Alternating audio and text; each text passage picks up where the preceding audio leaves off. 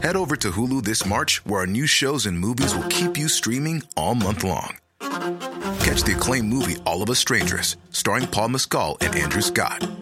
Stream the new Hulu original limited series We Were the Lucky Ones with Joey King and Logan Lerman. And don't forget about Grey's Anatomy. Every Grey's episode ever is now streaming on Hulu. So, what are you waiting for? Go stream something new on Hulu.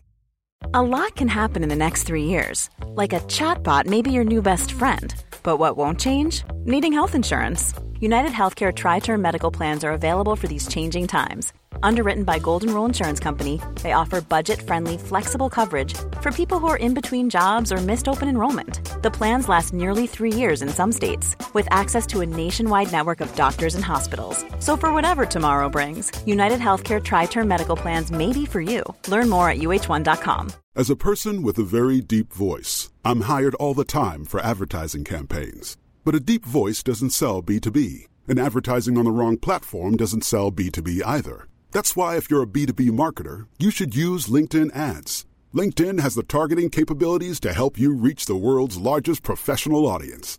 That's right, over 70 million decision makers all in one place. All the big wigs, then medium wigs, also small wigs who are on the path to becoming big wigs.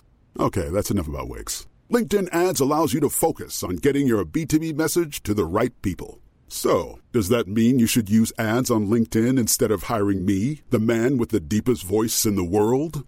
Yes. Yes, it does.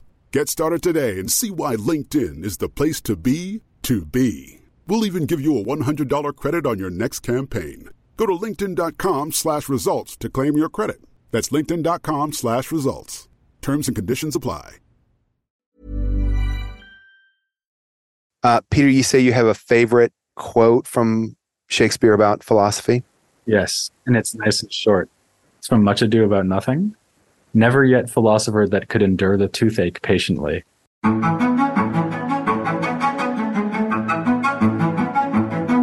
Hello and welcome to The Plays of the Thing, your podcast for all things Shakespeare. I am joined again by Emily Maeda, and we also are joined by a special guest who we were going to introduce in just a moment. But Emily, let's tell the story first of how we met Dr. Peter Adamson. We didn't really meet him at your daughter's wedding, but we met his liaison. That's right. Do you remember that? I sure do. We also, well, I guess, Tim, you had known his podcast previously, but it was my introduction to his podcast. Right. The History of Philosophy Without Any Gaps. So we met Pavel. What's his last name, Tim? Why are you kicking it to me? Pavel. You have to forgive us, Pavel. Pavel Trikowski. A student of Dr. Adamson's. He's getting his PhD. He's writing his PhD on Augustine's conception of the mind.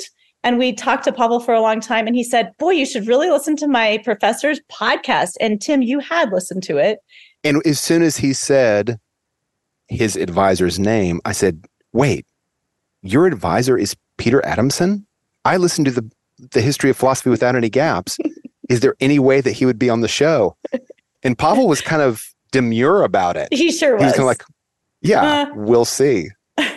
So all that being said, yeah. Right after that, he recorded a bunch of podcasts on Shakespeare, and it seemed like it was meant to be. The perfect opportunity. Yep. Peter Adamson is professor of philosophy at the LMU in Munich and at King's College London. And his podcast, you have to go check it out, The History of Philosophy Without Any Gaps, takes listeners through the history of philosophy with no gaps. So it's literally a look with back no at the gaps. ideas. It has no gaps. So ideas, lives, and historical context for major philosophers, and also some of the lesser known figures in the tradition. Peter, welcome to the show. Thanks so much. And thanks to Pavel for bringing us together. Yeah, thank you for coming. Thanks to Pavel. I have my emissaries going all over the world. I know. It was fantastic.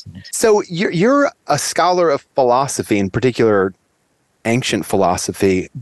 What drew you to Shakespeare? And was there an experience that kind of drew you toward his plays? Well, there was kind of two things going on here. One is that as you said, I've been doing this podcast that goes through the entire history of philosophy, is the idea. And I've been doing it since 2010, so 13 years. And that means I'm finally up to the 16th century. As we said, without any gaps. But it's not my fault that there's so much philosophy.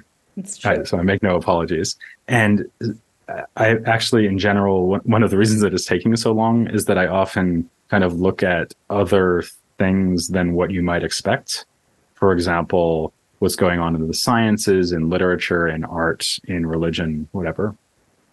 And so I'm not only covering like the obvious philosophical figures. If you think about it, there's not that many obvious philosophical figures from the 16th century, right?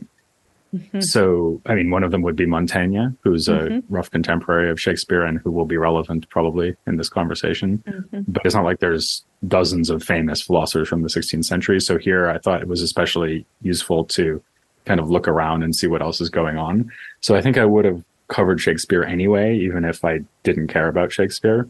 But as it turns out, when I was in college, I actually was almost an English major. I was one class away from being an English major. But then I decided I was going to grad school for philosophy, so I didn't need to finish that. I just kept with my other major, which was obviously philosophy. And I actually took courses on Shakespeare in college, and I've been seeing Shakespeare plays since I was a teenager, I guess. I lived in London for a long time, which is obviously a great place to see Shakespeare. So I've been to the Globe and I've seen productions of Hamlet and all the rest of it.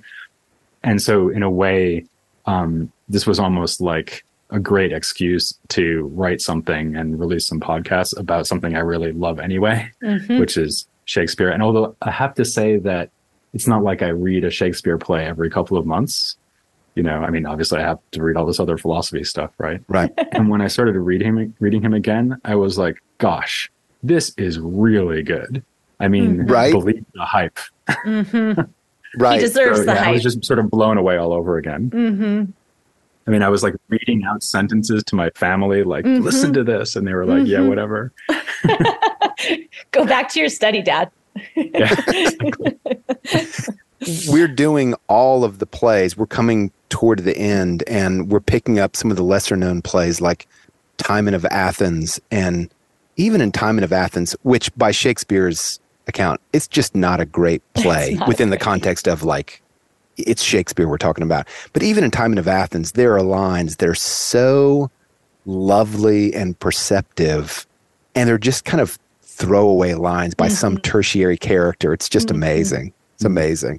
Yeah, he's really ravishing. I mean, you just somehow sometimes, even if you're reading it for a kind of utilitarian purpose, as I was, sometimes you just stop.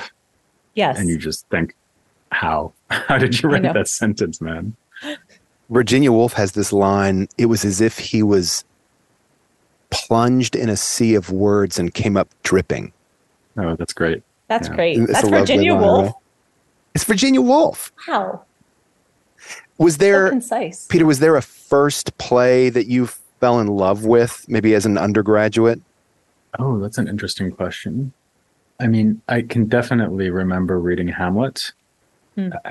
Sorry, this is like the most obvious answer I could give. But For a philosopher. the one that comes to mind. It is. And I think maybe because even then I was sort of dimly aware that it was resonating with my philosophical interests. And especially all the stuff about the play within a play and the self-consciousness of theater. Actually, if you'll pardon my taking a quick digression into one of my other little obsessions, which is Buster Keaton, as people who listen to my podcast will know. Yeah, believe it or not. I also like giraffes. Oh my goodness. We're uncovering so many fascinating things. Yeah, so Buster Keaton has this movie called Sherlock Jr., which everyone should go see if they haven't. So that's a silent movie, so you would think probably not going to be very comparable to Shakespeare, but it's the ultimate cinematic or early cinematic representation of the idea of reflecting on cinema as an art form. Interesting. Because what happens is a guy falls asleep and dreams that he steps into a movie. And there's actually a joke when it first happens where he steps into the screen and he's in an environment which then changes because there's a cut in the movie. So it's like he climbs up on a bench and then there's a cut, and then he's all of a sudden somewhere where there's no bench, so he falls. And this is all being done with 1920s technology, right? So it's very Shakespearean. What's the name of it again? Sherlock Jr. Sherlock Jr. That sounds fascinating. I'm going to watch that one. So one of the things that comes up over and over in the play is, I'm thinking especially about something like the end of Merchant of Venice. These two couples, the play is concluded, they're in a garden, and one of the guys is kind of singing an ode to the constellations, the organization of the constellations, and how the harmony of the spheres sing to each other. And it's, for a 21st century audience, I'm sure it just sounds maybe a little bit crazy. And it reminds us of like, oh yeah, Shakespeare, as much as he feels like a contemporary for somebody living in the 21st century in a lot of ways he wasn't. So from your reading and research, is there a most pressing philosophical question from Shakespeare's day? So not just in Shakespeare himself, but in like the environment or the culture. In the environment, yes. Yeah. I mean, I think it's more that there's one source of philosophical issues and problems that kind of cluster around a particular thing that's going on, which of course is the Protestant Reformation. Yeah. Right. And I mean, I've just done dozens and dozens of podcasts about all of the philosophical issues that arose from that. But I think if you had to boil it down to just one set of issues, it's about, or the philosophical problem of the Reformation is about how can you be sure about what you believe, and what should you do about people who disagree with you, right? So, because basically we've moved from a culture where everyone's kind of rowing in the same direction, even if there are obviously disagreements about all kinds of things, but at least they could all kind of rally around a unified notion of Christianity. And then you take the thing that is the most powerful cultural force in Europe, and you split it in two, right? So it's almost like everyone in your town is supporting a team, and then all of a sudden there's two teams, right? And there are lots of upshots and implications from that, but a couple of them would be an interest in skepticism, right? Like, how can I be so sure? So if I'm a Protestant, am I sure the Catholics are wrong? If I'm a Protestant, am I sure that the Puritans are wrong because I'm a moderate Protestant, right? Or vice versa. And in general, it looks like all of a sudden there's a huge burden on me to take responsibility for my own beliefs in a way that wasn't true a couple of hundred years, right? Because I have to figure out what kind of Christian to be now. I was looking at the full list of Shakespeare's plays, and the number of plays that deal with bad kings is kind of an overwhelming majority. And I wonder if there's kind of an overlay here. Like, what do you do when the authority, the king, is acting crazy? Leontes, Emily, in The Winter's Tale. Because this is kind of like the singular voice of authority in the realm, and now he's doing something wicked. He's, accusing his wife, the innocent one, of all sorts of debauchery or whatever.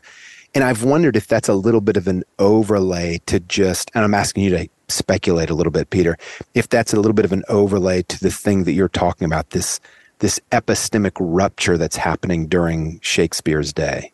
Yeah, I think it definitely is. I mean, Lear would be another example of someone, a king who's acting in a way that's inappropriate, but it's not nearly as crass, right? So what his demand that his daughters kind of show unqualified devotion to him and fealty to him just because he can, right? Yeah. So, I mean, and I think actually you're really right to put your finger on that, because another corollary of that problem about skepticism or responsibility for your beliefs or something like that is, what do I do if following my conscience leads me to adopt a form of Christianity that is even illegal? And this is not something that was only happening in England, right? It was happening in France. So you have the Huguenots, right, who are fleeing France, sometimes to England, right? And in fact, we have very good reason to think that Shakespeare knew a lot about this, right? I think he lived with some Huguenots at some point, right? But certainly he knows all about the issue, right? So, in fact, everybody knows about the issue. You can't live in Europe without knowing about the issue.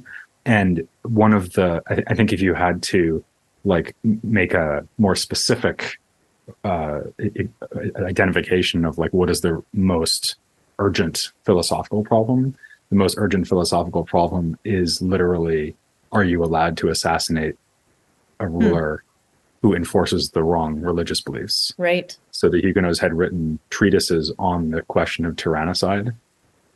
And there had been a lot of discussion about, under what circumstances would a private citizen or a group of people be allowed to depose an unjust king. And that's absolutely something that Shakespeare is reflecting on. Sometimes he reflects on it, in some of the history plays. Right. You have depictions of rebellion, right, against more or less wicked kings. But the best example, and it's maybe the best example because by moving back to Rome, he's allowed to reflect on it with some distance. The best example is, of course, Julius Caesar, where you have Brutus and Cassius, but especially Brutus with his long hesitation and then his speech trying to justify why he's done what he's done. So he is a tyrannicide, right? In his own mind, even, he's a tyrannicide. And by showing him reflecting on the acceptability of what he's planning to do, and then by showing him justifying what he has done, Shakespeare is letting his audience actually watch a tyrannicide happen in real time, so to speak, which is actually an incredibly daring thing to do. As I say, something he can only get away with because it's removed. Right. But that's absolutely a storyline and something that would have interested him because he lives in an age where the Protestant Reformation has made that a very salient problem. Right. Like, are there any circumstances under which you're allowed to do this? And of course, Shakespeare being Shakespeare gives you this very kind of nuanced, ambiguous portrayal of the whole issue. I just taught Henry V to my students, and we were doing Henry's monologue right before he goes into battle. And he says, God be with me, even though my father killed Richard. Right. Right. And he says, it's Bolingbroke, right? Yeah. I'm paying for people to pray for him. I've done this. I have people in my employ, and more will I do if you will only give me. But it really struck out to me this time, that sort of preoccupation with the divine right of kings, or whatever that is, that he feels somehow himself that was not maybe the thing that should be done. There's a line, I'm thinking of Richard II, who was deposed while he's on the throne. And he's not a tyrant. He's just kind of preoccupied with the wrong things. And his most famous monologue is this kind of realization that his being a king is largely consists of trappings, not of any sort of like metaphysical distinction between him and a commoner. And I just want to read the last several lines. He's saying this to his court after he's been deposed. Cover your heads and mock not flesh and blood with solemn reverence. Like just right there. Mock not your flesh and blood with solemn reverence. Throw away respect, tradition, form, and ceremonious duty. For you have but mistook me all this while. I live with bread like you, feel want, taste grief, need friends. Subjected thus, how can you say to me, I am a king? Henry V has an almost exact repetition of that. Really? Yeah, ceremony. When he goes to the camp, right? When he's like pretending to be a soldier and he's hanging out with the soldiers in the camp. Yeah. And he has the whole thing. Who am I? You say this is all on me. The soldiers say that. And he says, who am I? I'm just a man. That's all I am. Actually, isn't it? I don't know what to do with this idea, but isn't it interesting that it's a lot like what Shylock says in his most famous speech? Yes. Okay, so I'm a Jew. You're so right. It's the reverse, right? I'm not a king, I'm a Jew. Yes. But if you prick me, do I not bleed? Like, I'm a man just like you are. I'm a man. Yeah. Yeah. So but from a position of, it's the inverse position. It's the inverse position of almost powerlessness. Yeah. How interesting. The most despised person is just a man, just as the most exalted person is just a man. Right. isn't this a little bit that preoccupation with authority, but it's also then the other side of that is also what is the role of the individual, right? And he is always looking at this role of the individual. What is the individual? Mm-hmm. Yeah. And going back to Lear, as you mentioned earlier, Peter, I think of somebody like Kent, who has to make a choice. Who am I going to, my king is going crazy. Now I have to kind of find within myself the resources to still serve him in some way. Yeah. Peter, I cut you off. No, I cut you off. But I think actually there's a bit of a tension there in Shakespeare, because on the one hand, we always are made to feel these individual struggles with responsibility, like Brutus, of course, would be another example, right? Like, I can't sleep because I'm so worried about whether I should kill Caesar, right? But on the other hand, often the audience knows what's supposed to happen, right? Either because it's historical, right? We all know Brutus kills Caesar. And so insofar as he's dithering and humming and hawing about doing it, he's kind of just filling time until he fulfills his historical fate as the sacrificial murderer. Fate. Right. But it's not even just that we know what happens in the history plays and the Roman plays. It's also that the mere fact that, okay, this is a comedy, so I know they all get married. This is a tragedy, so I know that the hero gets killed at the ends, or not the hero, but the tragic hero, the central figure. And somehow Shakespeare manages to simultaneously make us feel the struggle of the individual who's in this situation, while also obviously letting us understand that there's only one thing that can happen. Yeah. And actually that also, you might again connect that to things that were going on philosophically at the time because of the Reformation, because of course a big part of the Reformation and especially Calvinist Protestantism is determinism, right? So God has already figured out or decided what's going to happen. And so I'm just kind of playing out a role that's been written for me by God since eternity. Yeah. And you can think of that pattern that comes up again and again in Shakespeare. And of course, Hamlet, again, is the most obvious example where someone's been given a job. Like, here, your role is to be a tyrannicide and what is is it a patricide if you're killing your uncle who's your father now? Your uncle who's your father. Anyway, an avunculicide. Right? And you know he's going to kill Claudius, right? Even if you don't know the story because you've seen the other version or whatever, you still kind of know that Hamlet's going to wind up killing Claudius and presumably dying at the end. Sorry, spoiler alert. And actually, one interpretation of Hamlet says, well, Shakespeare's got this kind of problem, which is there's a kind of dramatic there's something dramatically unsatisfying about the lack of suspense, given that you know what's going to happen. And Shakespeare solves that by basically making the character into a man who doesn't want to do what he's supposed to do, right? So that's a very dramatic example, but I think sometimes you feel it with more minor characters, like the one you mentioned from Lear, because with minor characters, it's actually a little bit more open what they might do, right? Like, will they join the rebellion or not? Well, we don't know from the fact that it's a tragedy that Kent will or will not, do one thing or the other. Another example, going back to Hamlet, might be Horatio.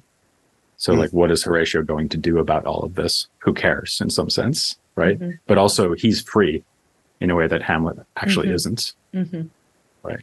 And these secondary characters, so in a play like Julius Caesar, we sort of know, or Shakespeare's audience would know, Brutus and Cassius, we know what they're going to do to some degree. But some of these other secondary characters, say in Lear, we don't know Kent from the historical record. He's kind of populated by Shakespeare. And so that's who we're kind of watching for in the play. And maybe that's who, as an audience member, we're kind of trying to learn from, or I don't know, identify with. Is this what you're saying? Yeah, like, what would I do? So Kent is more like us than Hamlet is, because we're not tragic heroes who kind of know that we're tragic heroes. Another example, actually, from Julius Caesar, is Cicero. So obviously we do know what happened to Cicero if we're well-educated Elizabethans. but Cicero barely appears in the play. But there's quite a bit of discussion about him because they don't know which way he's going to go, right? And so he's a character in the play whose motivations and decisions are mysterious to the people you're actually seeing on stage. So he kind of represents the unknown, like, okay, here's this important guy, this rhetorician and political player on the Roman scene, and we don't know whether he's with us or against us, right? Whereas we know exactly what Cassius thinks, and we know what Brutus is going to do, because the whole point of the play is that he's going to do it. Yeah. So I think with Cicero, you see that even in a case where it's a matter of historical record, which side they were on, as it were, Shakespeare is still able to have that kind of dynamic where there's someone whose actions seem to be genuinely open, as opposed to other characters who seem fated to do something. This is remarkable that we're bringing this up. I did a talk at the West Virginia Shakespeare Festival on Shakespeare and leadership. And the more I thought about the plays and tried to kind of bring leadership lessons, for lack of a better phrase, into the talk, the more I found myself looking to secondary characters. I wasn't looking at the kings, even though the kings are at the top of the power pyramid. It was secondary characters that I kept thinking, they're the ones who are actually instructive. So Kent came to mind. Is it Paulina from The Winter's Tale, who's one of our heroes, Emily? She is serving the queen. The queen is under indictment, and she's the one who steps into the courtroom and says, this has got to stop. What's happening is lunacy. So, Peter, you just gave me a kind of an explanation as to why I kept looking to these secondary characters, because the head character, the titular character, is kind of fated in a way. We know what's going to happen with most of these kings, and even with the prince Hamlet. So that was helpful. Yeah, I think it works with Macbeth too, right? Are we allowed to say that the name of that play on your podcast? I think it's okay on a podcast. Yeah. I think there's special rules for that. I mean, Lady Macbeth, right? So Lady Macbeth is hardly dithering, but she, unlike her husband, has not been told what he's going to do or what She's not in the prophecy. What's going to happen to him? Right. Happened to her, and Macduff, and so all these characters, like they're kind of free. Making decisions for themselves, while Macbeth is kind of almost against his will, being pulled towards this fate, kicking and screaming. Right. And by the way, actually, that to bring it back to something else we were talking about before, there's a lot of interest in skepticism in Macbeth as well. So Macbeth keeps saying, "Oh, how do I know this is real? How do I know these witches aren't demons who are trying to fool me?" He even says something to the effect of like, "Oh, well, when people like witches turn up and offer you oracles, then you better watch out." Right. You should be suspicious, right? You should be suspicious. But that is so true. And he still falls for it, right? Because he has to, because he's the tragic central character. Yeah. So in many ways, watching these tragic central characters, the interest in them is sort of their battle, their internal struggle, but it's been predetermined. But we still enjoy seeing them, or there's something so human about seeing them struggle with this fate that they're going to enact. It's the complement, right, of what happens in comedies, because the joy of the comedy, what we enjoy about the comedy, is not watching them get together at the end. Exactly. It's watching all the obstles. So even today in romantic comedies, the fun part is, he just gets in a taxi while she's coming out of the building. Right. Yeah. Exactly. Right. So how do they overcome the obstacles? Does that too. Yeah. So we're talking about the Protestant Reformation as being this kind of central philosophical question. When you look back at Shakespeare's plays, is there a framework that Elizabethan audiences had kind of inherited that for us today is really alien and confusing? Yeah, I think so. So, I mean, for one thing, to state the obvious, they're just much more religious than we are. Yeah. And so for them, morality works differently, right? Mm-hmm. So the idea that you're morally responsible for your own actions itself is a little bit of a new thing that's just emerging because of the Reformation. Because prior to that, morality was basically following some kind of authoritative Mm-hmm. set of beliefs, right? So it's again this idea that you're almost making up your own morality. Mm-hmm. Obviously no one's allowed to just decide that murdering people for fun is okay, but people are responsible for deciding what they ought to do in a way that's new. And I think people at the time would have felt a pull there between the idea that you should just do what you're supposed to do and the idea that you should decide what you're supposed to do. Mm-hmm. But a very different kind of background, which may be something you've discussed in some of your podcasts, is, what were they used to in terms of theater prior to the age of Shakespeare?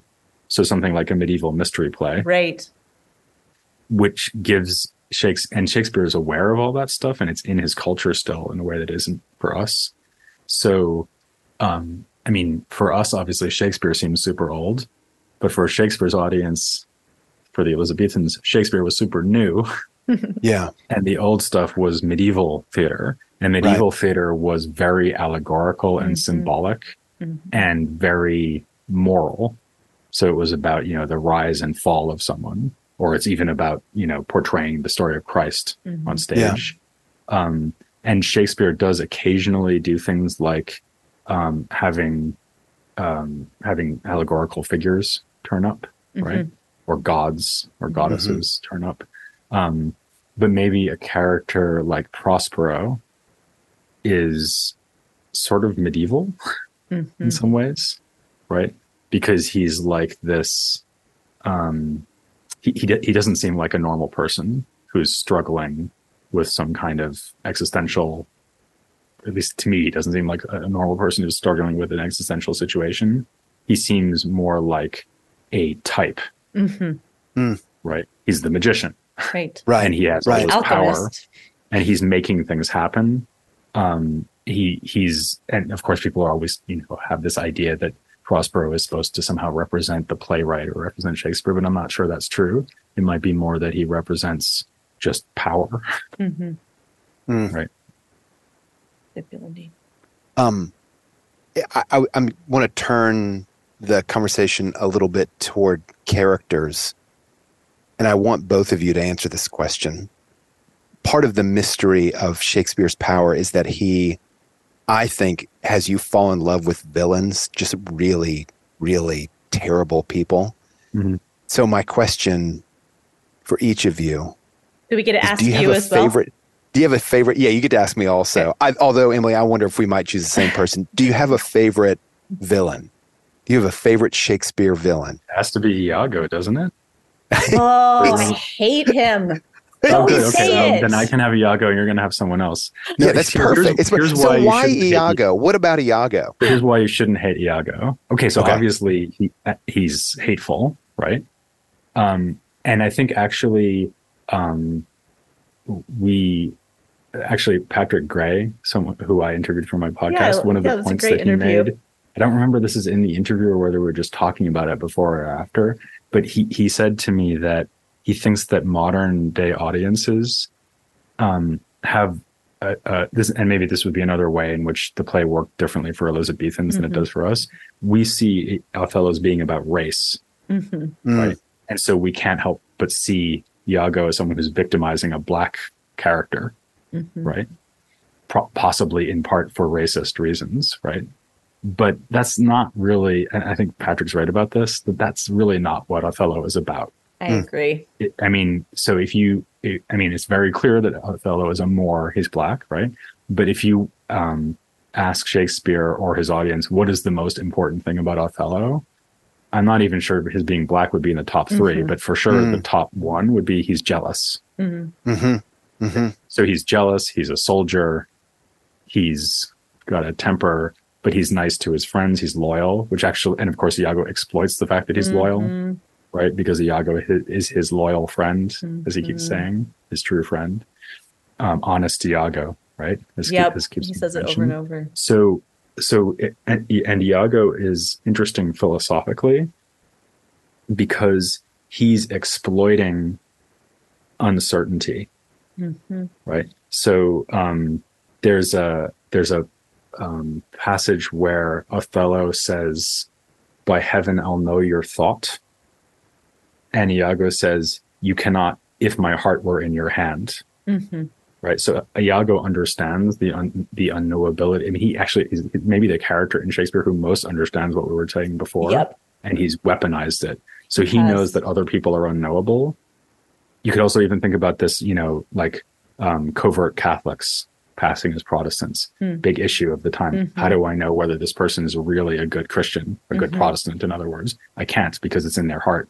And, you see that in the period, for example, in discussions of using torture to try to extract confessions from Catholics or suspected Catholics, right? And one of the things that the Catholics and their sympathizers said is, you can't use violence to find out what's in someone's soul, right? And Iago knows all that, and he is sort of using this point about like the unknowability of the self to hide from everyone by showing himself only to the audience in soliloquies, right? And because Othello is jealous but also skeptical, what Iago does is he keeps feeding Othello pieces of information. So he's allowing Othello to feel that he's being incredibly careful with his beliefs. Yeah. But actually, of course, he's just teasing him more and more into this set of false beliefs. It's incredibly philosophical, everything Iago's doing. He's like an evil philosopher, basically. He is. That's why I hate him. Evil instead of good. I'm glad that Peter picked him just so you. I love it. Somebody had to pick Iago. I was thinking so too. But when you read it, it is so painful to read Othello's undoing. It is just it's awful. Painful to read. I can hardly stand it. But you don't want the villain to be someone who, you want the villain to be someone who brings about something truly, majestically awful. Right? And Iago, by that count, is an absolute success. He does. It's true. Absolutely. It's true. Okay, so Emily, favorite villain. We might say the same. I'm afraid we are. Richard III. Yeah. Are we going to say the same? He was my first choice, but I've got an option B. You can have a second. Okay, so make your case for Richard III. Well, I think just because, that first act where he woos Anne, you just can hardly believe that he's doing it. And he does it. And then he also does it at the end with Elizabeth. He does the exact same thing. And so there's sort of this brilliance about him. But he also does the Iago thing of speaking straight to the audience, right? Of revealing his plan. But he is definitely not as smooth or as subtle as Iago. Yeah. He's pretty in your face. There's a lot of brute force in Richard III. There's a lot of brute force and a lot of just killing people. But that sort of brilliance of wordplay and gaslighting. I guess we may call that gaslighting in the 21st century. Yeah, I think so. Okay, who's yours? I'm prepared to lose all sorts of respect from both of you, but I'm going to stand by this. I love Claudius in Hamlet as I know we're picking bad people, Emily. We're picking bad people. His opening speech when the court is gathered in Act 1, Scene 2 is an absolute rhetorical masterpiece. And because we know he's the bad guy, I don't think we give it proper credit. It's stunningly powerful. Can't remember it's incredible. Shoot. Though yet of Hamlet, our dear brother's death, the memory be green. Oh, yes. And that it is us befitted to bear our hearts in grief and our whole kingdom to be contracted in one brow of woe. I mean, already he's killing it, right? Yeah. Yet so far hath discretion fought with nature, that we with wisest sorrow think on him together with remembrance of ourselves. Therefore, our sometime sister and now queen.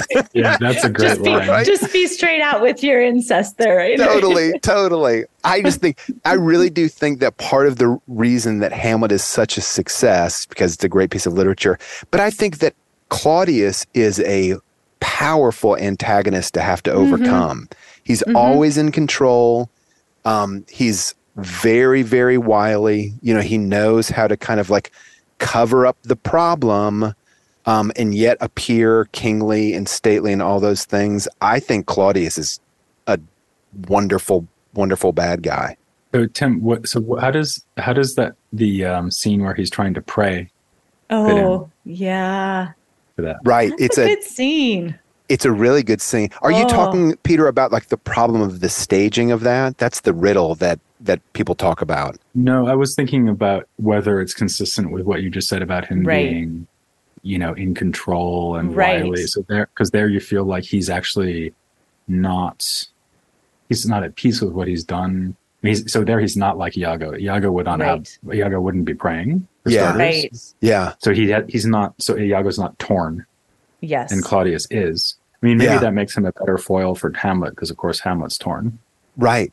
And I think that moment for Claudius when he's confessing, I mean, it's a prayer. This is his conscience speaking, but he keeps it under wraps, like we don't, of course he says it out loud so that we, the audience, can hear it, but he's not going to go to Gertrude and be like, you know what? Maybe what we did was wrong. Yeah, he's not going to do that. It's Richard's prayer right before the final battle as well, right?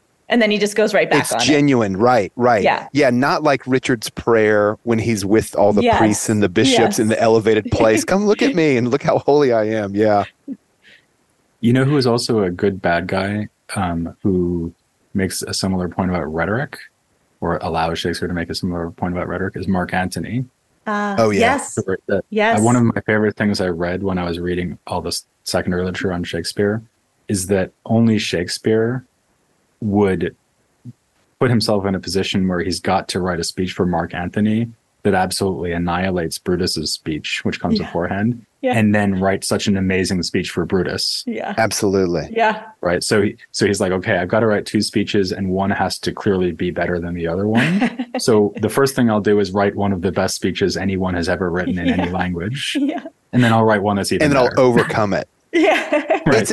And I totally agree. And when Emily mentioned Richard's wooing of Anne, for me, it's a similar accomplishment. Like, Richard lays out, okay, so here's the deal. I murdered Anne's husband and her dad, and now I'm going to woo her. And as an audience, we're like, good luck. There's no way that you can overcome that. And he does. It's the same thing with Mark Antony. Brutus's speech is so incredible and powerful. You're like, man, sorry, Antony. Sorry. Yeah. And then you get to the end of Antony's speech, and it's like, I'm ready to go storm the gates of the Citadel or whatever. Do you know what I think about when you bring up that speech? Our school's production of that little speech with a high school senior being Anthony and the young children being the townspeople. Yeah, let's go. It was so great, wasn't it? Read us the will. Read us the will, Mark Antony. Read us the will. What I was thinking, though, is that the thing that to me made me connect that to what you were saying about Claudius is that Shakespeare is actually really worried about rhetoric, which is interesting, right? Because rhetoric's such a huge part of the Renaissance and 15th, 16th century intellectual culture. So Erasmus, people like that, were really pushing the idea that rhetoric is the most useful skill you can have, and that it's also somehow good for you to be good at rhetoric, right? Because, like somehow thinking persuasively is thinking well and will make you a better person to think well, that kind of idea. And Shakespeare is really worried about rhetoric. So the fact that, this would be maybe this is not inconsistent with what you said about Claudius, but the fact that Claudius comes out and gives this magnificent little opening speech might make us think, oh, that was impressive, but I really don't trust that guy. Yeah. Whereas the fact that Hamlet, at least when he's not talking to us directly, Hamlet's usually, his dialogue is zingers and one-liners, not usually long speeches. So he's not a rhetorician. Yeah. He's an ironist who only uses rhetoric when he's soliloquizing. And that's a difference between Hamlet and Claudius. And I think characters like Claudius and Julius Caesar are supposed to make us worry about what you can do using speeches. Right. Being a sophist or a sophist. That's just what I was going to say. I was just going to say, I mean, it's just striking me that two of the really great intellectual titans of the West, Shakespeare and Socrates, both seem like they're preoccupied about the philosophical power of rhetoric when it's divorced from goodness or, like deep, truthful moorings. That would be Richard III also, right? He uses his rhetoric to convince everybody that he should be the king. He's convincing everyone. Yeah, that's right. And that's right. So, Emily, what would you say about Henry V then? So, because I think you mentioned before the St. Crispin's Day speech. Yeah. So there's rhetoric convincing a bunch of people to potentially get themselves killed. Yes. But as the audience, are we supposed to be like, or are we supposed to be like, yeah, go get them, go kill those French people? I know. Well, we were talking about that in the teaching of it because, the way it starts is with the two bishops discussing, does he have a right to go to war? Right? And they come out very clearly and he asks them, do I have a right to go to war? Is it lawful for me? Can I go with God's blessing? And they give him all of their reasons for why he does have a claim to the throne of France. And he says, mark your words, because there's going to be women crying over this. There's going to be husbands that never come home. There's going to be children dead over what you tell me. So I was thinking so much about that in the teaching because, there's that sense that, people now read it ironically, but it seems to me that he is really saying, Henry was circumspect in thinking about this war. It's something that we would never even consider now, right? A war of conquest in France. But I would say that it seems that the play is saying he has been circumspect. He has gone to his authorities and they have given him leave. I don't know. Do you all disagree? But I was thinking it is an uncomfortable play to teach. It is a little bit uncomfortable because especially when World War I and that speech was used quite I didn't poignantly. know that. Oh, yeah. There's I didn't know discussions about that in the British public schools of St. Crispin's Day. Look, war's glorious. Go, go fight. Isn't the Olivier version around? Isn't there something about the Olivier version reflecting on sort of British nationalism around World War II? Is it? I have never watched that one, so I don't know. But I think you could be right. It's very, he's very, so actually an interesting, something I remember better than the Olivier version, which I haven't seen since I was in college, is Kenneth Branagh's version. Yes, and absolutely. Actually what you just said is a great example of something we were talking about before, which is how different it would have been for the Elizabethans, because Branagh seems to be feeling that scene with the bishops is just dull. And so his way of dealing with it is that Henry is like, look, can I do this or not? Let's cut to the chase, right? Yep. Just tell me I can do it. Yep. Whereas for the Elizabethans, they might have been really feeling the question, is this okay? Is this okay? And of course, the fact that it's bishops deciding, so it's the church giving him permission, that has all kinds of resonances for Elizabethans, whereas we don't care. They're just two guys dressed like priests, Yeah, exactly. I was thinking of that when you were talking about authority. I was thinking of that with Henry V, particularly because he is so concerned with that question. He is very deep. It's given over and over again. He's concerned, and that he understands the cost of war. Do you know what I mean? He's not blind to the cost of war. But I don't know. I tend to read St. Crispin's Day unironically because he's saying, they're so outnumbered. They shouldn't win. Yeah. It's David fighting Goliath. The French are definitely Goliath, but I don't know. David wins when David has long bows. Is that the Isn't that why they won? They had long bows? Is that what they speculate? I don't know. I think that's also a thing that you see in Branagh's version. Maybe that's where I got this idea. That, I was going to, is that? He makes a big deal about their bows. And yeah. So actually I have a question for both of you. Why not Shylock? Because that was my kind of other option. So I said Iago because I think he's more philosophically interesting. But Shylock seems like a candidate for favorite villain. Is it being 21st century people again? Because I have a great deal of, what's the word? I feel pity for Shylock. Do you know what I mean? I can't but feel pity for him in a way that maybe softens his perceived evil. I don't know. Do you know what I'm saying? Like, it's hard to read Shylock and not feel bad for him. So maybe we don't even read him as a villain anymore. We read him as a victim. That's just what I was going to say. I kind of think I do.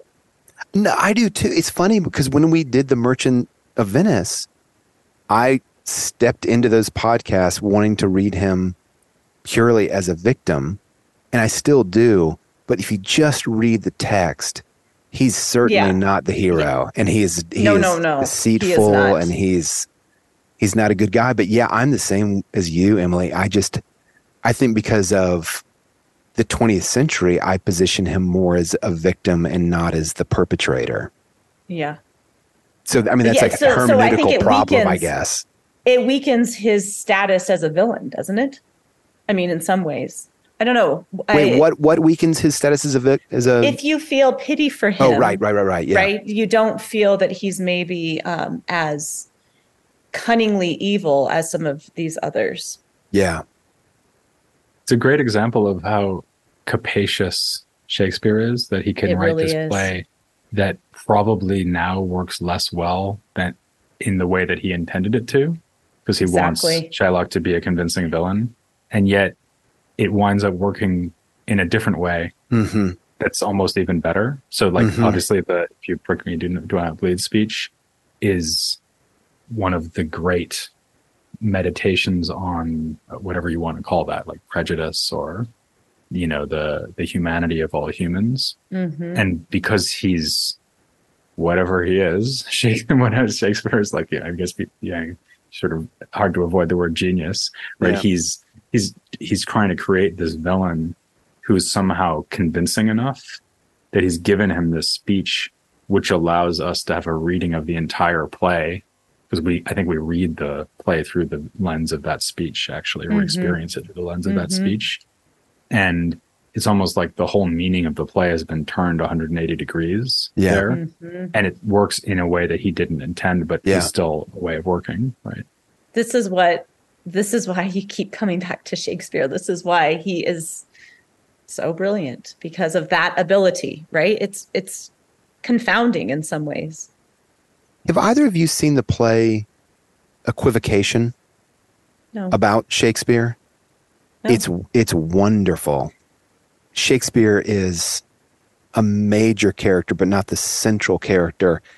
And it imagines that what would have happened if Shakespeare wrote the play about the Guy Fawkes plot. I hope I'm remembering that correctly. Yeah. Gunpowder plot. And the play really makes Shakespeare into a little bit of a shady character, because the other characters are constantly complaining, you never say anything. You never just come out and say anything. But of course, everything in the background shows how kind of wily Shakespeare is, because to say something is to get his head cut off in a way. It's a wonderful play. I think it's a really hard play to produce, is part of the reason it's not as popular. But it really does delve into this question of, how does he do this? How does he make both Julius Caesar and Brutus and Mark Antony all appear to have such powerful claims to be the good guy of the play, you know? We got time for one more question. Shakespeare is kind of this linking character in a lot of ways, Peter, between the medieval world and the world of the Renaissance, or maybe we would even say something like the modern world. Do you think that we should regard Shakespeare as belonging more to one or the other, more to the medieval world or more to the modern world? That's a great question. Not an easy question. Actually, one of the things that's going on in the field of medieval philosophy is that people are arguing that medieval philosophy kind of keeps going until the 17th century or something.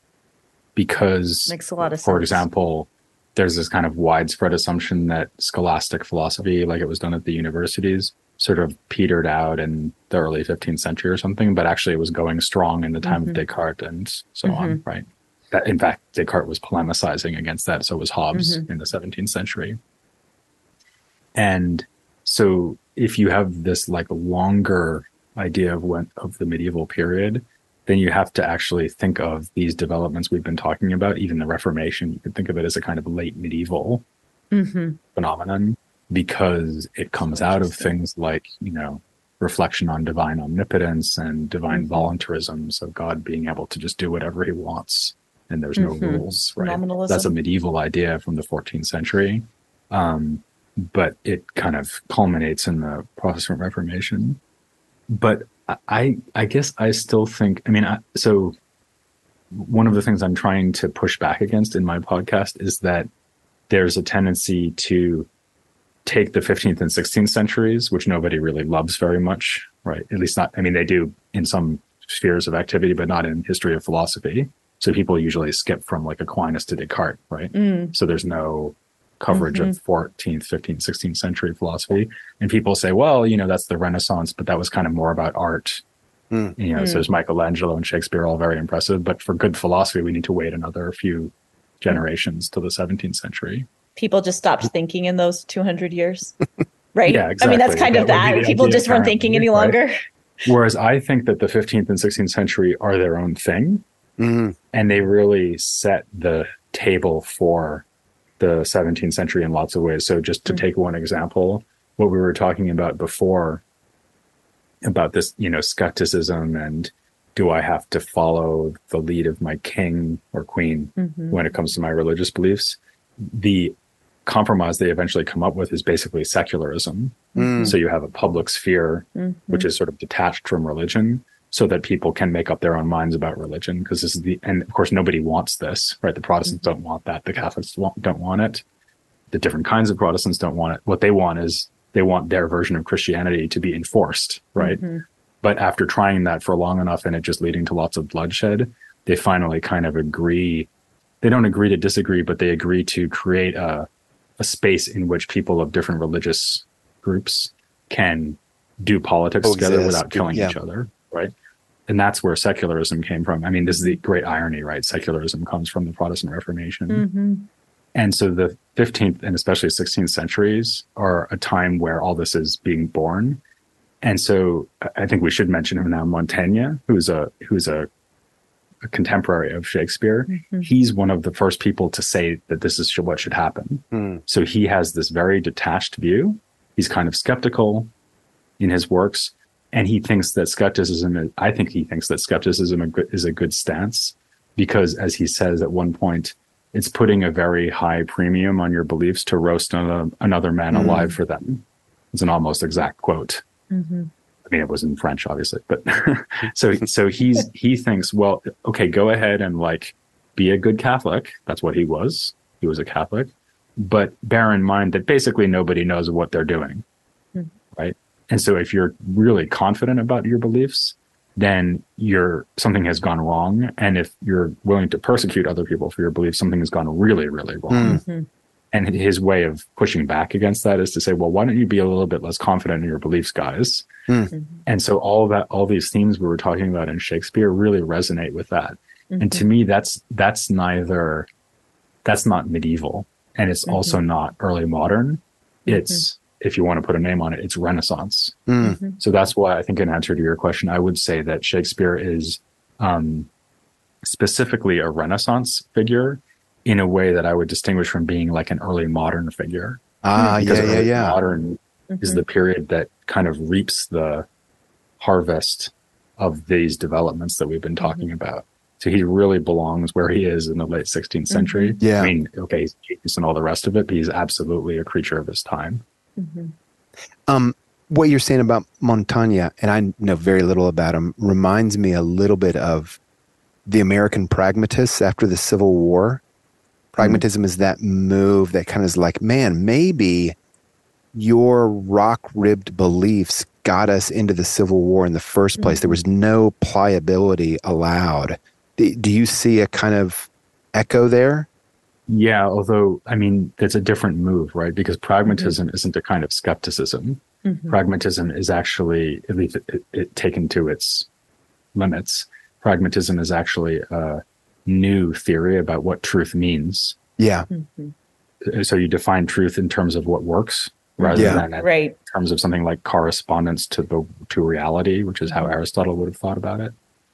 And so actually that's not a skeptical, I mean, it might have looked like a skeptical position to its opponents, because they might have thought, well, what William James and Dewey and the other pragmatists were saying is, well, we're never going to be sure, so let's just go with what works.